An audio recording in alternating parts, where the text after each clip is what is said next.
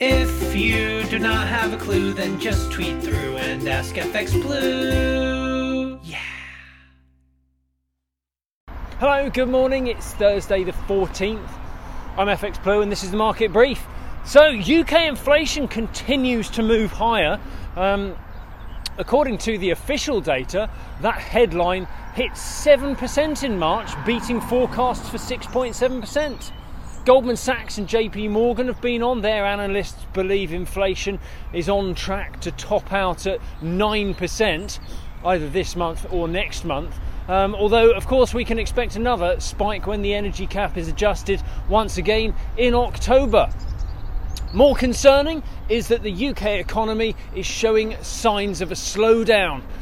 This suggests that stagflation is a genuine threat now. That's where the economy struggles with high or rising inflation coupled with low or negative growth.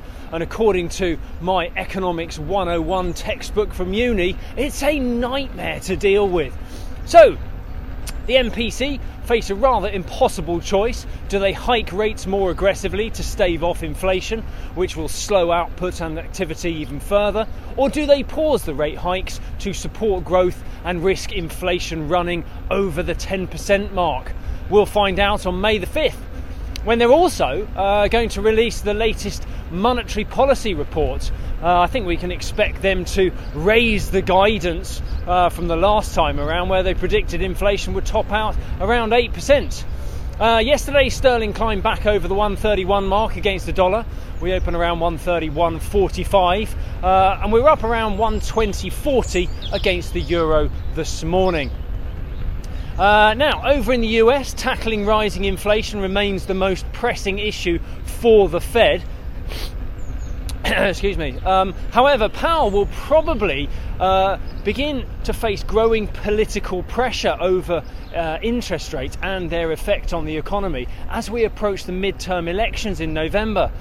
Poor economic performance is a political hot potato, and the Democrats will not want to shoulder the blame for a decline in growth, especially when it's coupled with rising prices.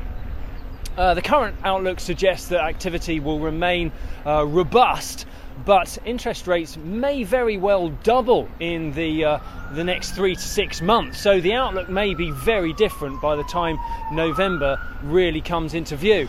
In the market, the prospect of a long weekend seemed to cool any interest in pushing the dollar index further over that 100 level.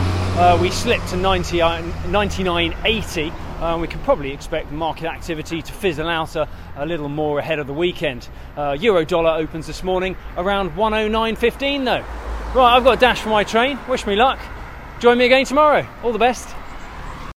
If you do not have a clue, then just tweet through and ask FX Blue.